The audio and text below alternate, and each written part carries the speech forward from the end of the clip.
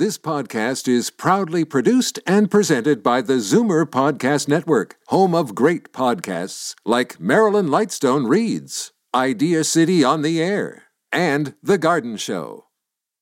You're listening to an exclusive podcast of Fight Back on Zoomer Radio, heard weekdays from noon to 1. Now, Fight Back with Libby Znaimer on Zoomer Radio. Good afternoon and welcome. Toronto Metropolitan University doesn't quite roll off the tongue, but as our Jane Brown pointed out, it's generic enough not to offend anyone. Is that what the administration of the university, formerly known as Ryerson, was going for? Here's the university president, Mohammed Lashmi. They came up with a very short list that was submitted to me the beginning of this month. And today I'm very pleased that we have a name that we believe can unite our community and also can represent the values and aspiration of our entire community. And what do some of the students think? Don't think it's as iconic as Ryerson. Might be a bit of a tongue twister. I don't know. It's a good change, but also kind of a hard one to take in. Metropolitan, it just sounds a little off. It sounds a little, Ryerson had a name to it, but because they chose the new one, I don't think it's good at all.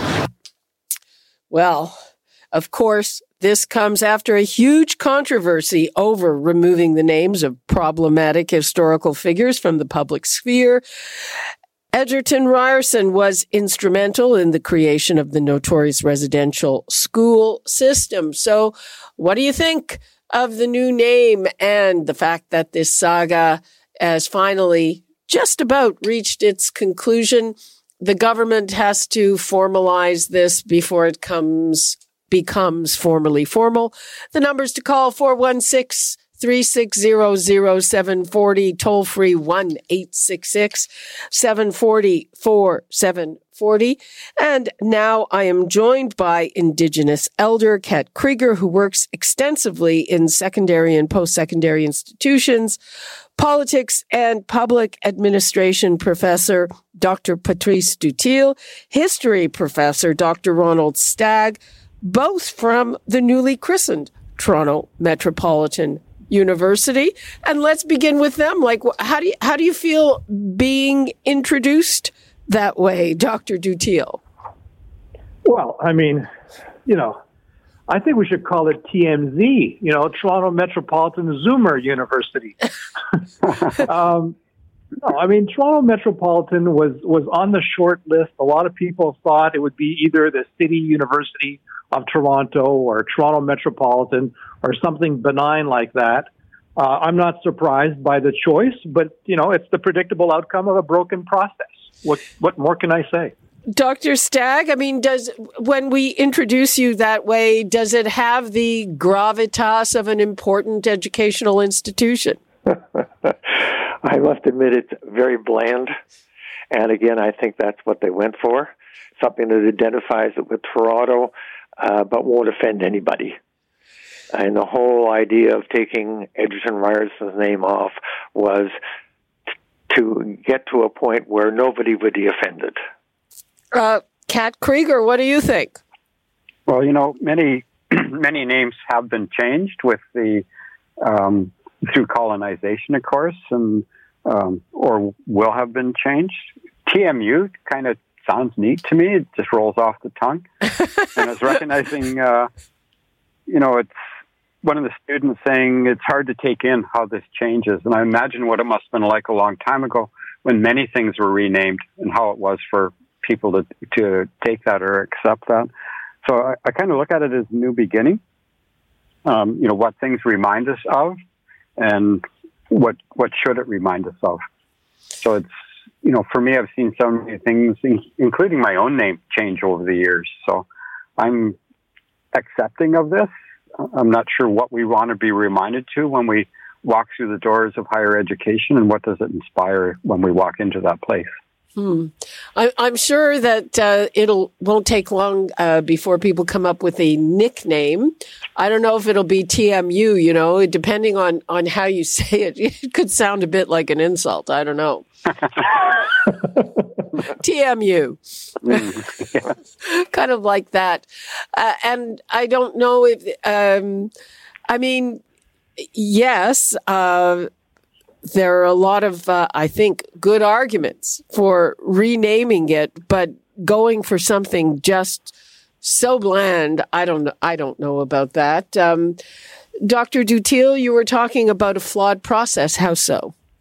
Oh, the whole thing was completely flawed. From the very beginning, the administration wanted the name change, and it organized a fake process to move it there. Everything from creating a fake committee of people who had absolutely no idea of what the Ryerson legacy was, that put together a report that came out last year and that had absolutely nothing to say against Egerton Ryerson. There was nothing to say.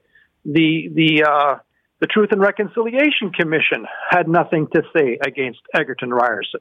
But there was a feeling that a small minority of faculty were very unhappy with the name and what it represented, and administration ran the process to drive to that goal. The Ryerson name didn't mean a whole lot to a lot of people, which is really unfortunate because Ryerson was a very important man in the creation of the educational system in Ontario.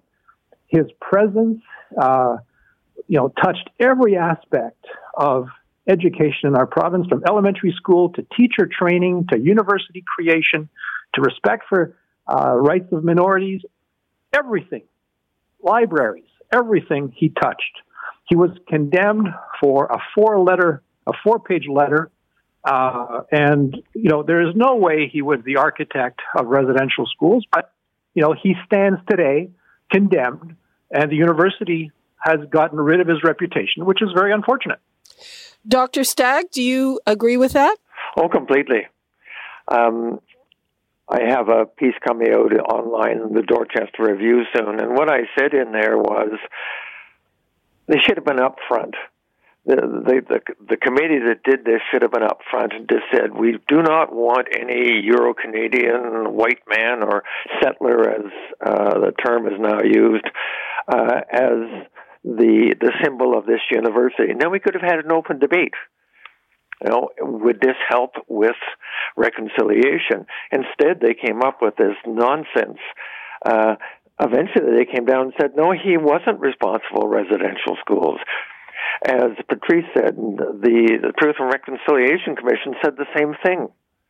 But this idea has been put out there on a sign beside his statue, which was vandalized, saying he was responsible for residential schools. And that's what everybody believes now. It's not true. Well, there you go.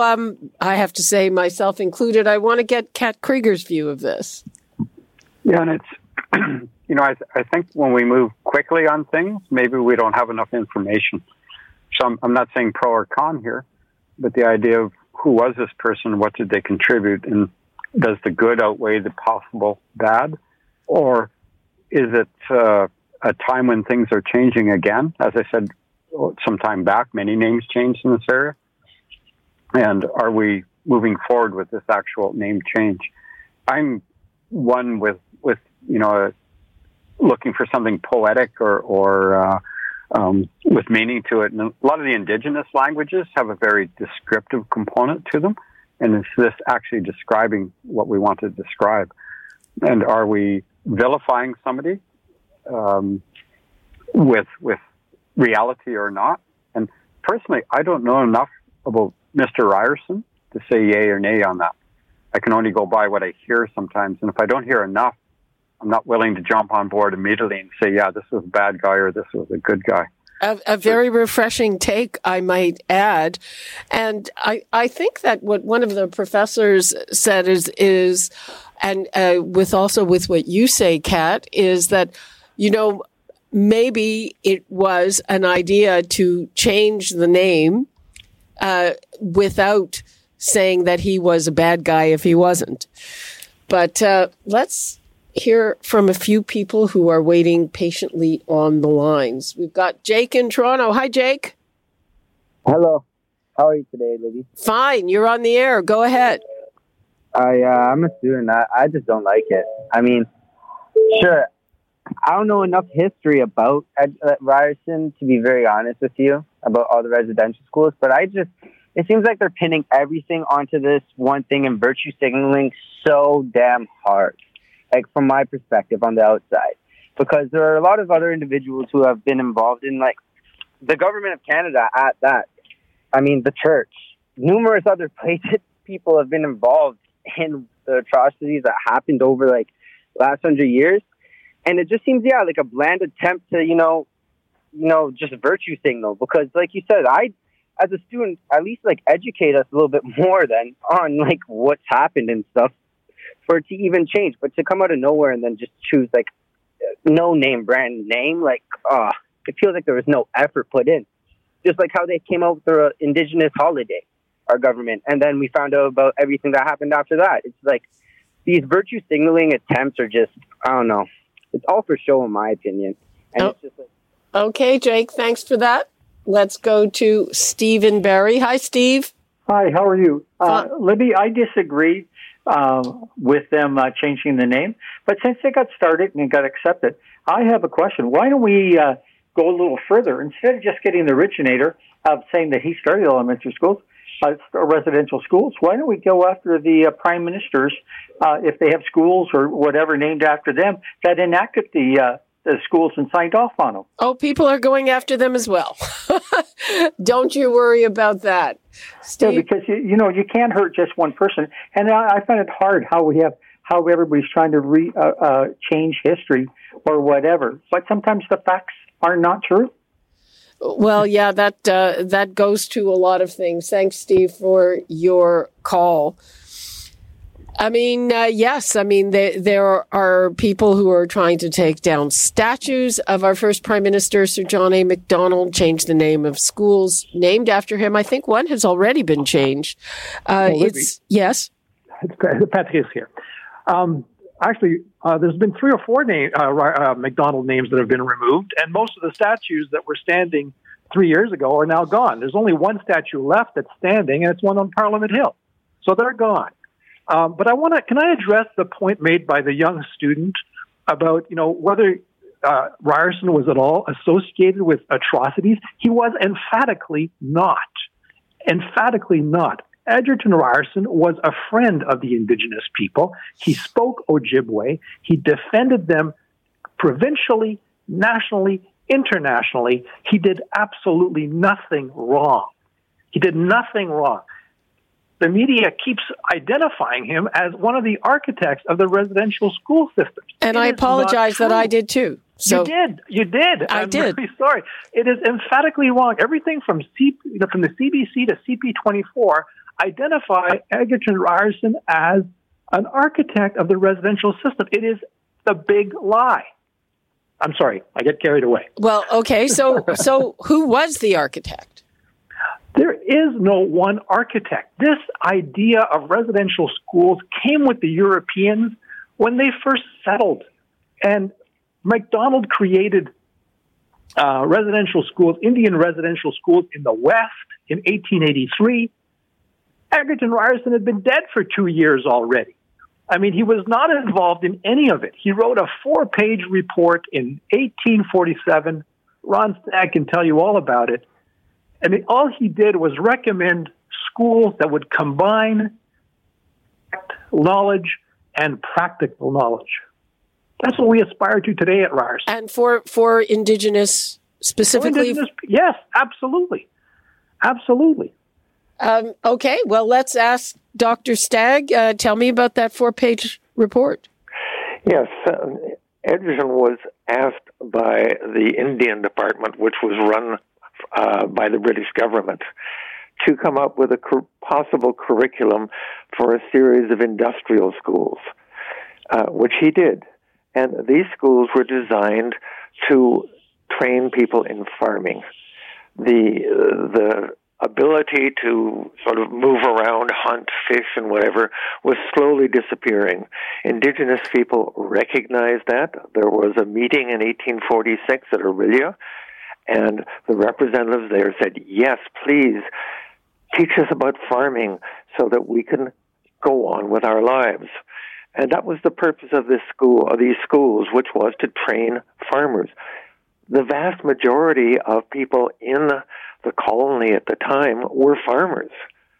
So they were trying to train them to be equal to everybody else. In fact, the civil servant who asked Ryerson said that.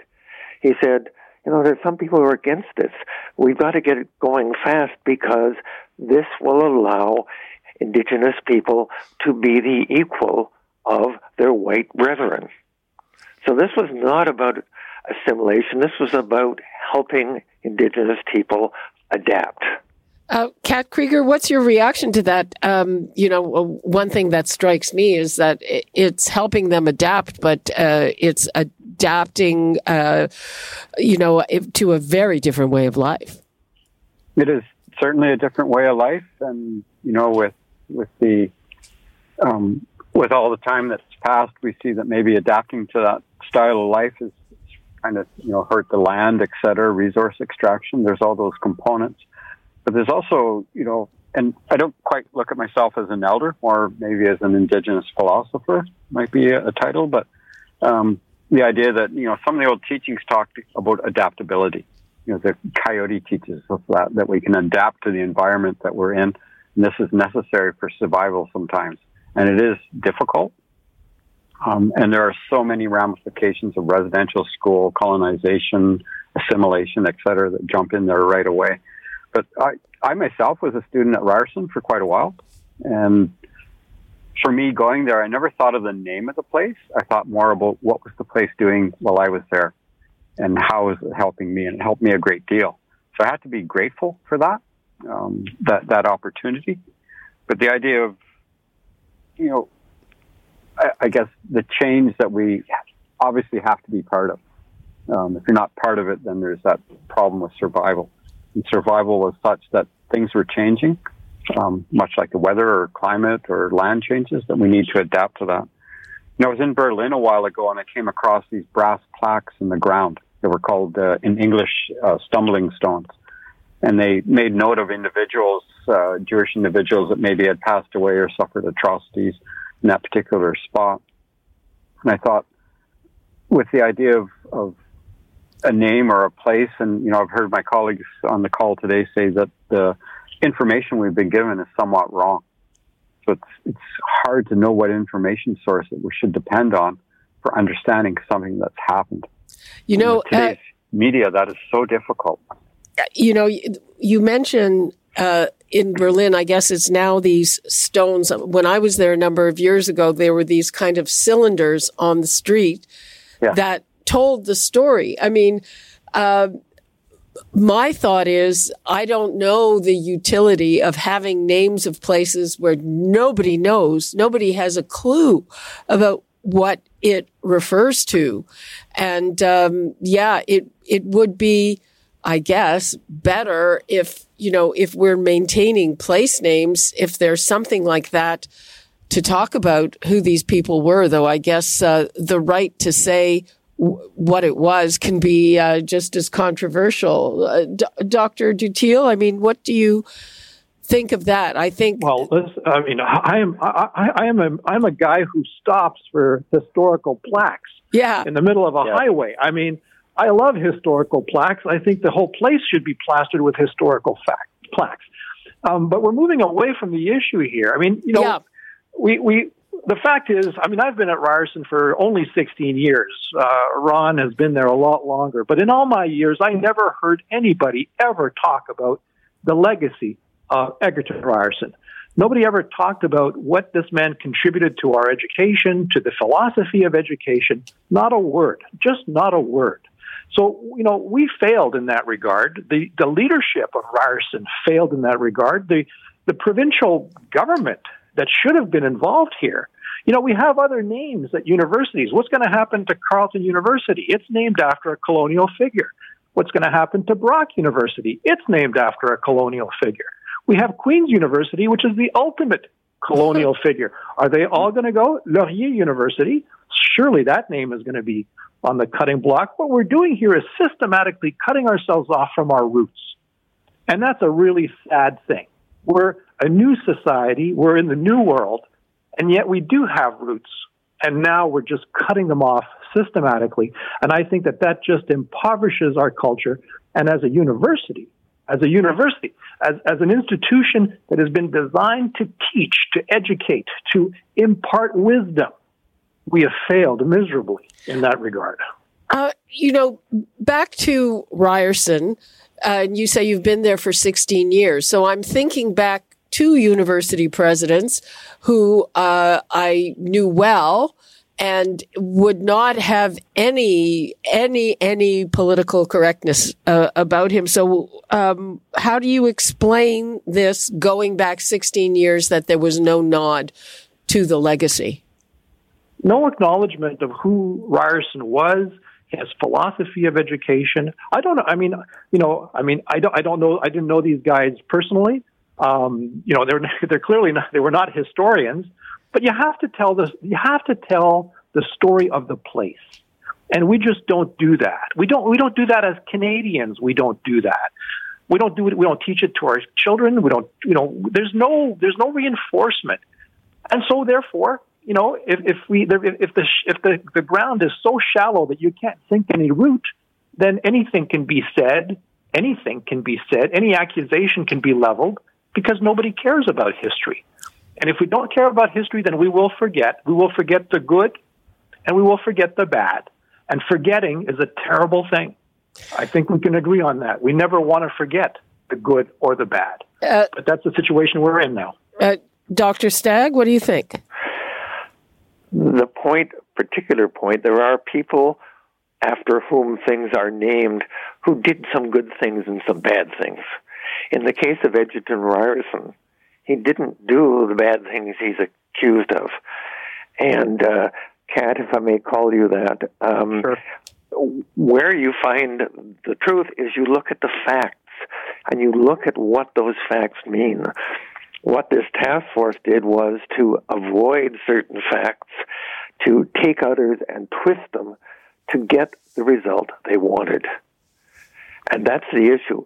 If you actually look at what Edgerton Ryerson did and said, he did not do what he's accused of.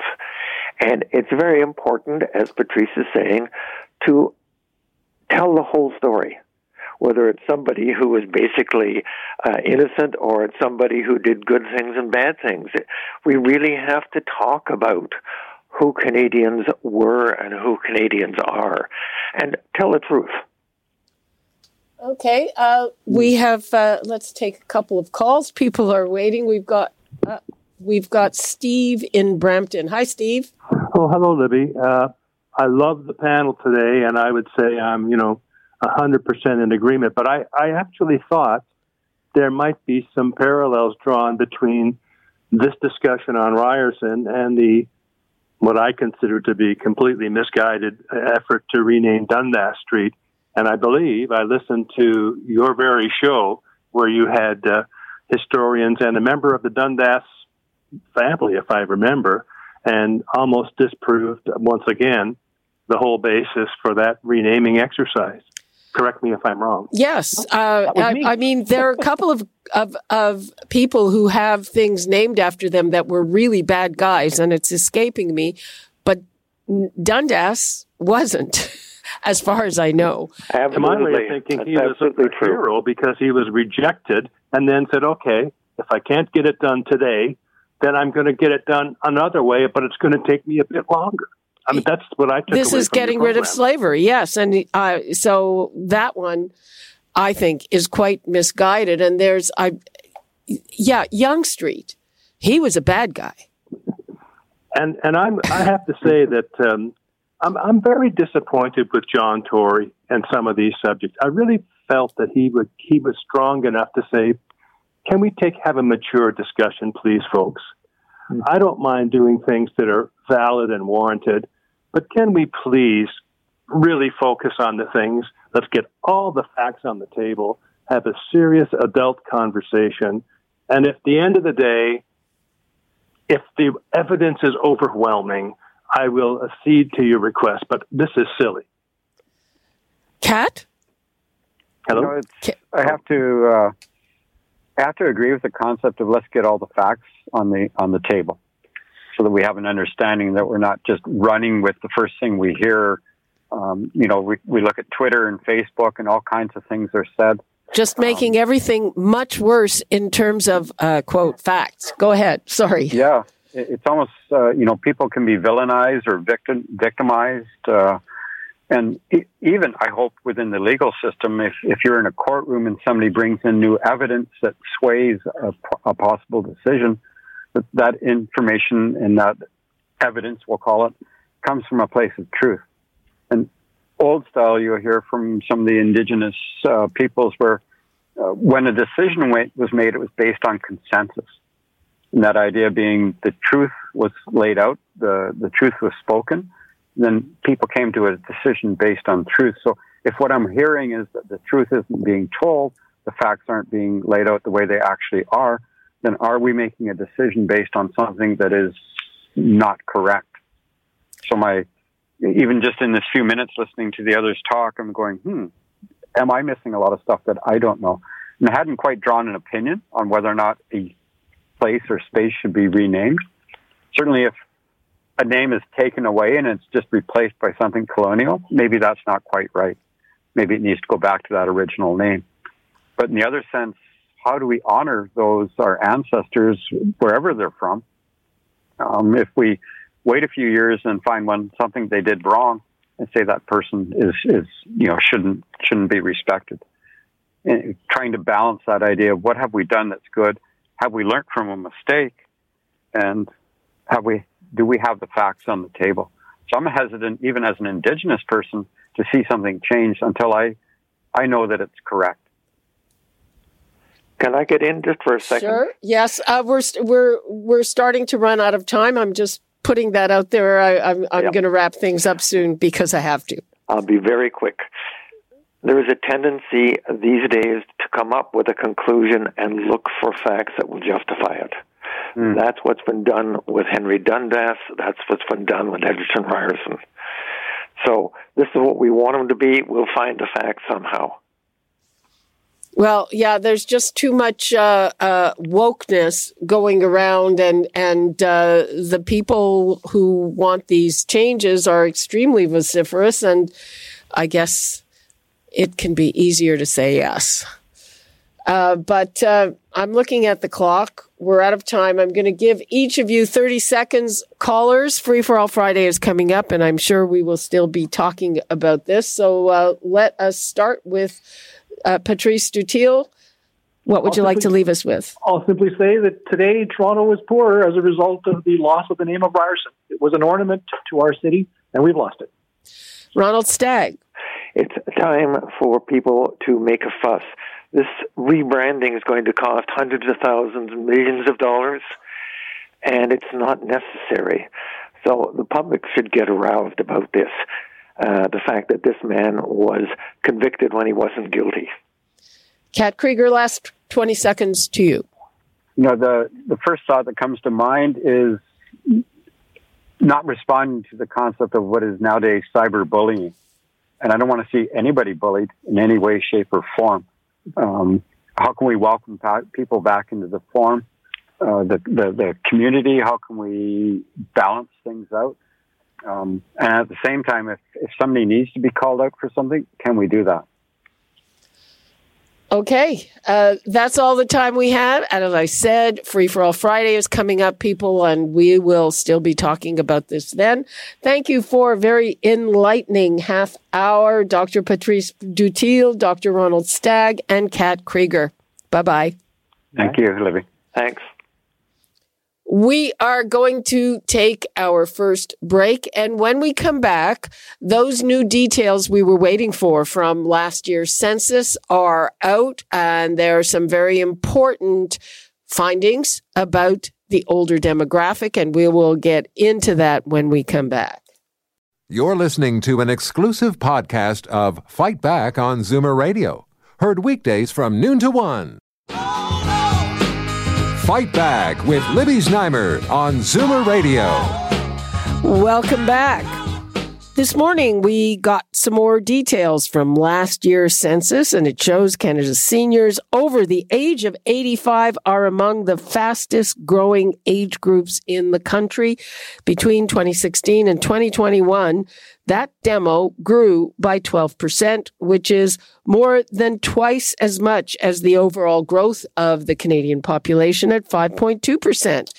And the over 85 demo has more than doubled since 2001 and is expected to triple by 2046. Also, more than 1 in 5 Canadians of working age are close or is close to retirement. That's an all-time high that will have major ripple effects on the country's economy, labor market, and healthcare system. Though on that note, I have to point out that if on the one hand you're looking at these numbers which highlight increasing longevity, then on the other, the definition of working age needs to be bumped up as well.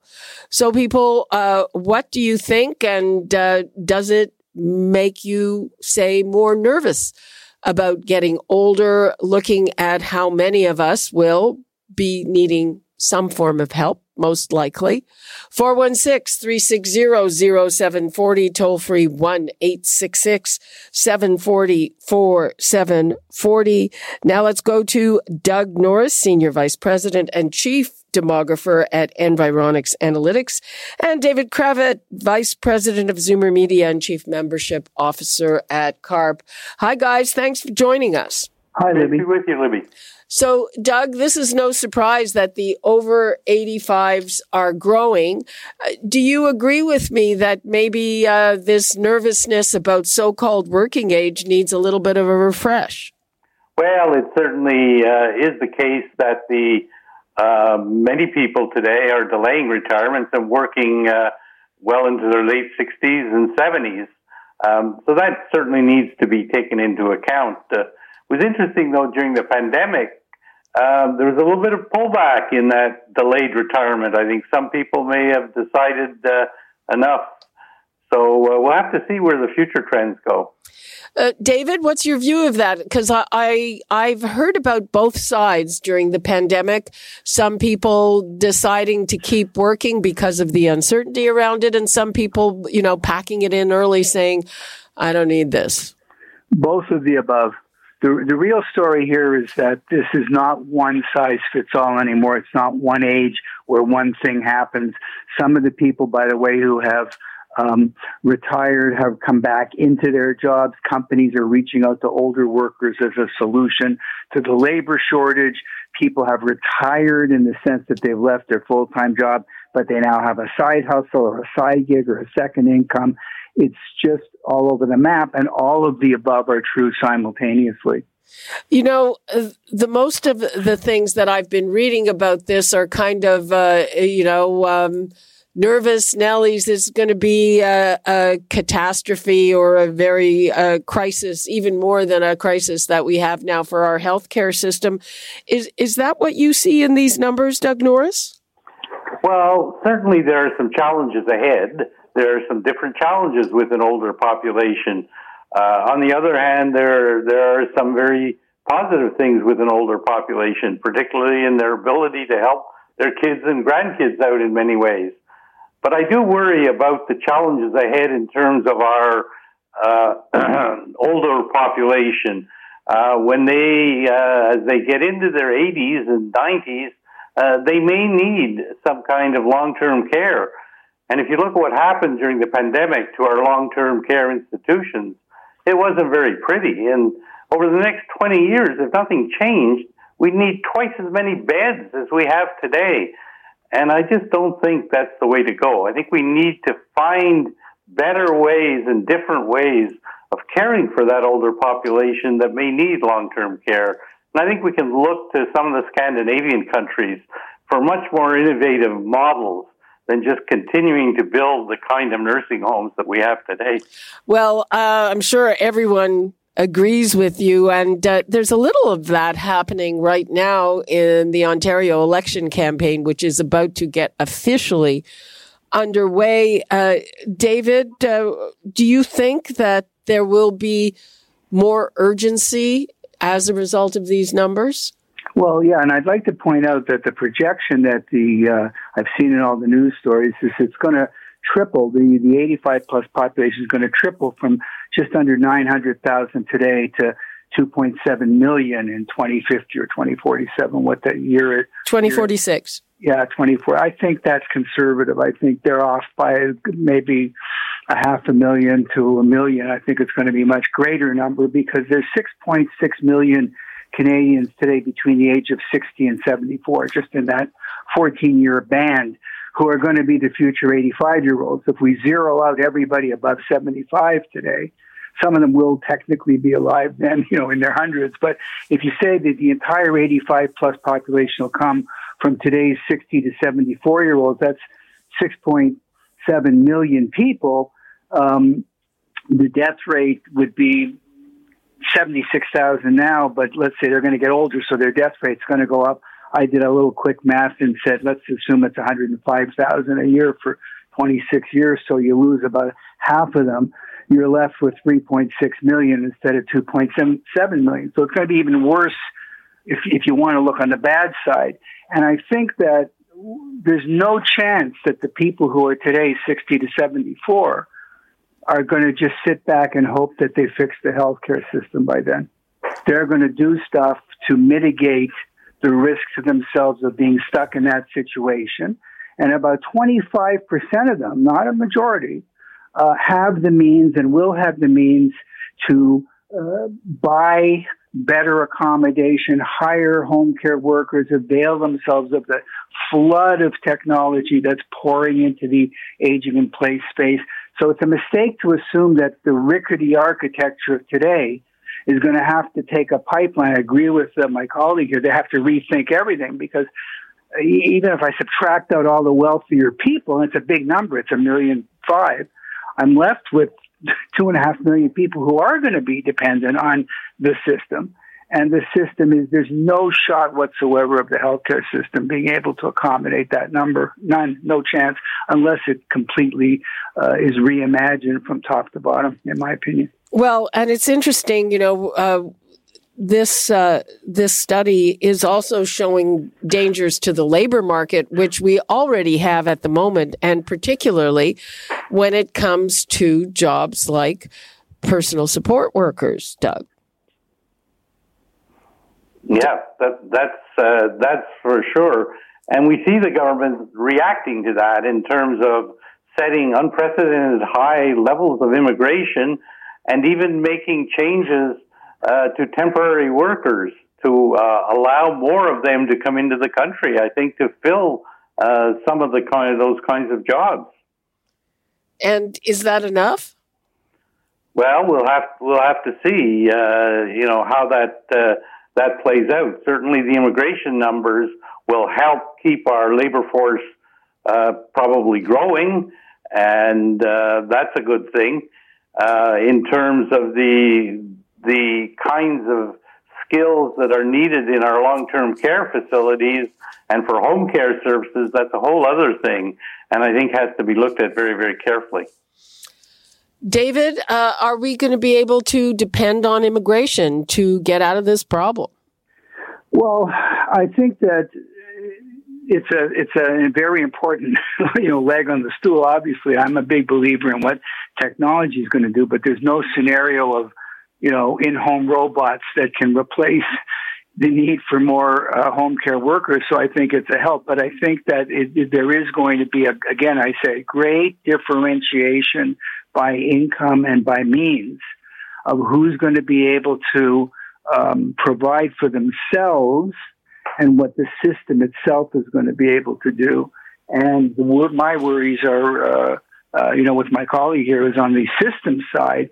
I don't see the healthcare system looking at the total rethink that they need. I think they're incrementally doing stuff, add more here, build another X number of rooms there. But, they're tinkering with the airplane while it's flying, and I think they need a redesign. Okay, guys, hang on, because we have to take a break, and we will have more on this very important topic on the other side of the break. The numbers to call 416-360-0740. Toll free 1-866-740-4740. We'll talk more about this new demographic information when we come back. You're listening to an exclusive podcast of Fight Back on Zoomer Radio. Heard weekdays from noon to 1. Fight Back with Libby Znaimer on Zoomer Radio. Welcome back. Well, there's a whole other side to this, the same problem, and that is the falling birth rate, and people have fewer children. People like me have no children. So given the scarcity of the kind of care that's available, a lot of us are also going to experience a shortage of, informal family caregivers. Where are these people going to come from? It's has anybody started thinking about that, David? They have, and I also think that further down the road, maybe 27 years is too close, but governments are also freaking out about the impact on taxation and pensions and being upside down on the demographic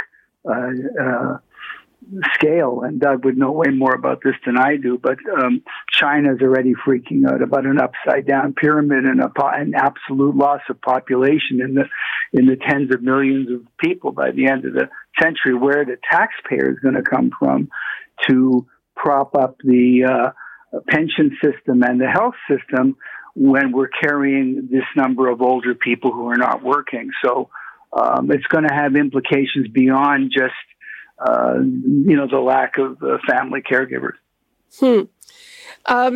When will we start feeling this really? How much time do we have, Doug? Well, I think we're already feeling it, but I think in another decade, if you look at the rates of change in the various age groups, those 70 to 74, for example, increased by 30%. And that 30% is going to shift up into their 80s in another decade or so.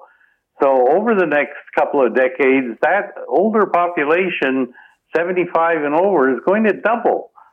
So we may have a few years at, I hesitate to call it low growth because it's pretty high, but then it's really going to take off. And I think that's a bit of the issue with governments sort of trying to do patchwork stuff today.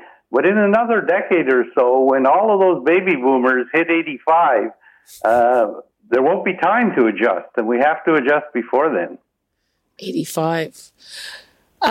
So I would like to give the numbers out again, because I really would like to hear from people. We have an older audience. What do you think hearing this? I bet that a lot of us haven't really thought about this that much. We've maybe thought of our personal situation or our loved ones, but not about what is coming. And it certainly sounds to me like there will be competition for these resources. 416-360-0740, toll free 1-866-740-4740. Also, this information defines working age as up to 64. So I'm not sure that holds water, because I keep reporting on trends of people working longer than that. So I'd like to know what people think about that as well. There are a lot of people who are working well into their 70s. Quite a number of them in this building, I might add.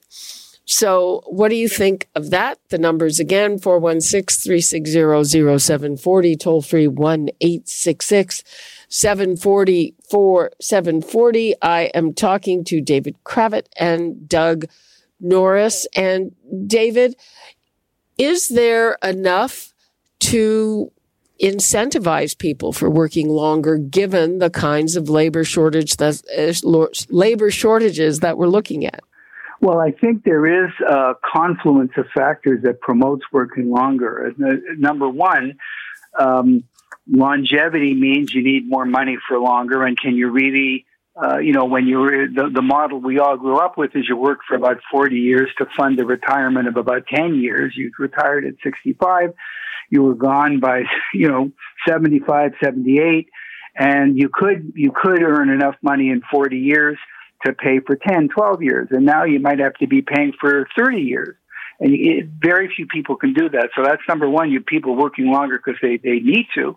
Second thing is people working longer because they want to, because now the leading edge of aging are baby boomers, which was a very, type A generation with strong work ethic and the belief that when you keep working, it actually keeps you younger because it keeps you engaged, it gives you a purpose, and so on. So there's a psychological reason to want to stay on stage, as it were. And I think those factors combined do provide enough incentive. And the third point I just want to make quickly is I don't think it's a matter of redefining the age of working. I think it's a matter of redefining working, period. Is it full-time? Is it part-time? Is it blended? Is it hybrid? Is it re-entering the workforce in a completely different profession, retraining yourself? There are significant numbers of people doing all of those. And so I think you're going to get much more of a multifaceted definition of work. That I think that's definitely already starting to happen. Well, then there are also a couple of financial things. So right now you can defer getting your Canada pension till 70, but you can't defer it beyond that, even if you're working. And the other thing, and this has been a CARP issue for a very, very long time, and that's mandatory RIF withdrawals, where you have to take money out and get taxed on it, whether you need it or not. Doug, how far do you think changing those things would go to ease the pressure on, government finances? Well, I think those kinds of things need to be looked at. I fully agree with David's point of view in that as work arrangements become more flexible, people being able to work from home, that's going to encourage people to stay in the workforce, in the paid workforce, longer, perhaps in very different ways. And as a result, those implications, which are very often fairly negative for people who continue to work in terms of taking their CPP or their drawing from their RIFs, I think need to be looked at. It gets to be very complicated because what you decide on doing as an individual depends on how long you expect to live and many complex factors, but certainly I think need to be looked at. David, how do those financial considerations play in? Well, they're huge. I think we discussed a couple weeks ago. J.P. Morgan Financial Advisors published their annual report to their own advisors and told them that from now on they should assume that their retiree clients are going to live to 100. Just make that their assumption and plan from there.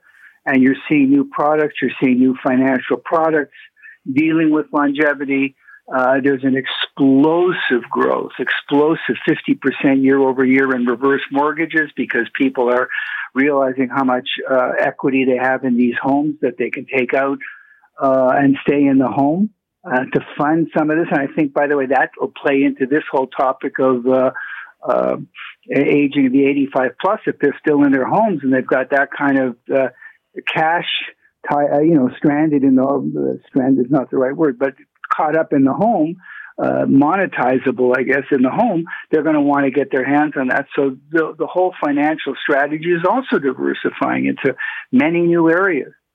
Yeah, and I'm one of the other aspects of this, and it's a bit of a surprise to me, is that for the very first time, millennials in Toronto have edged out baby boomers in terms of their numbers.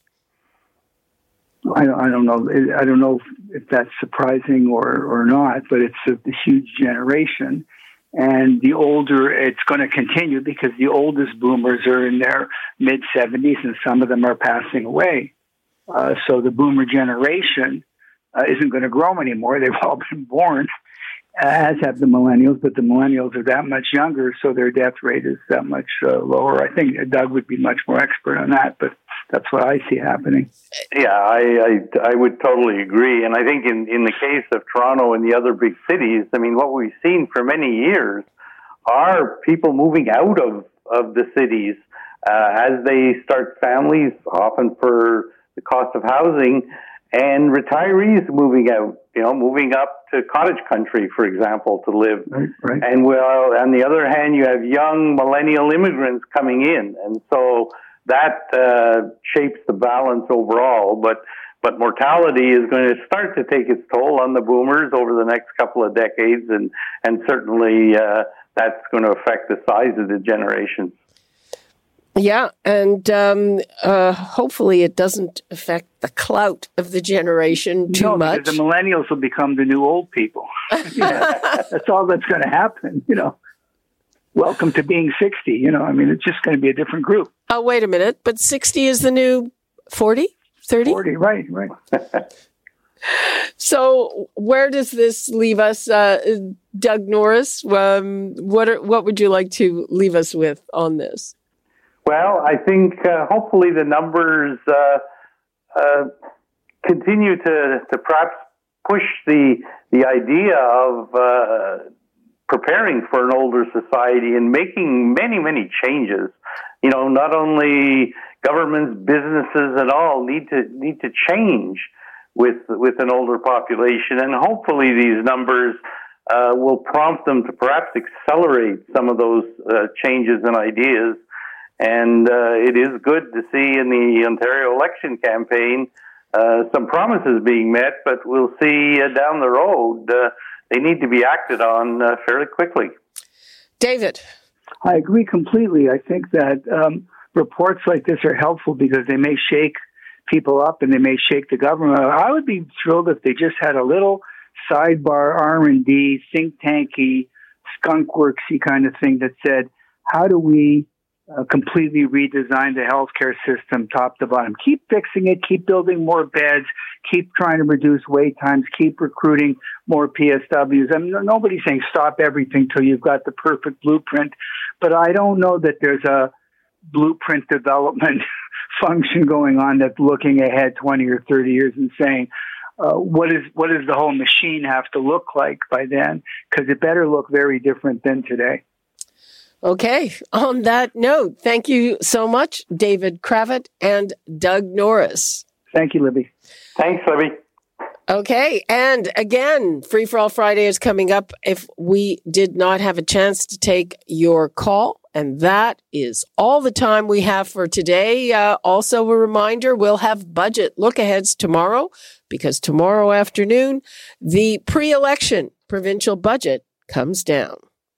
You're listening to an exclusive podcast of Fight Back on Zoomer Radio.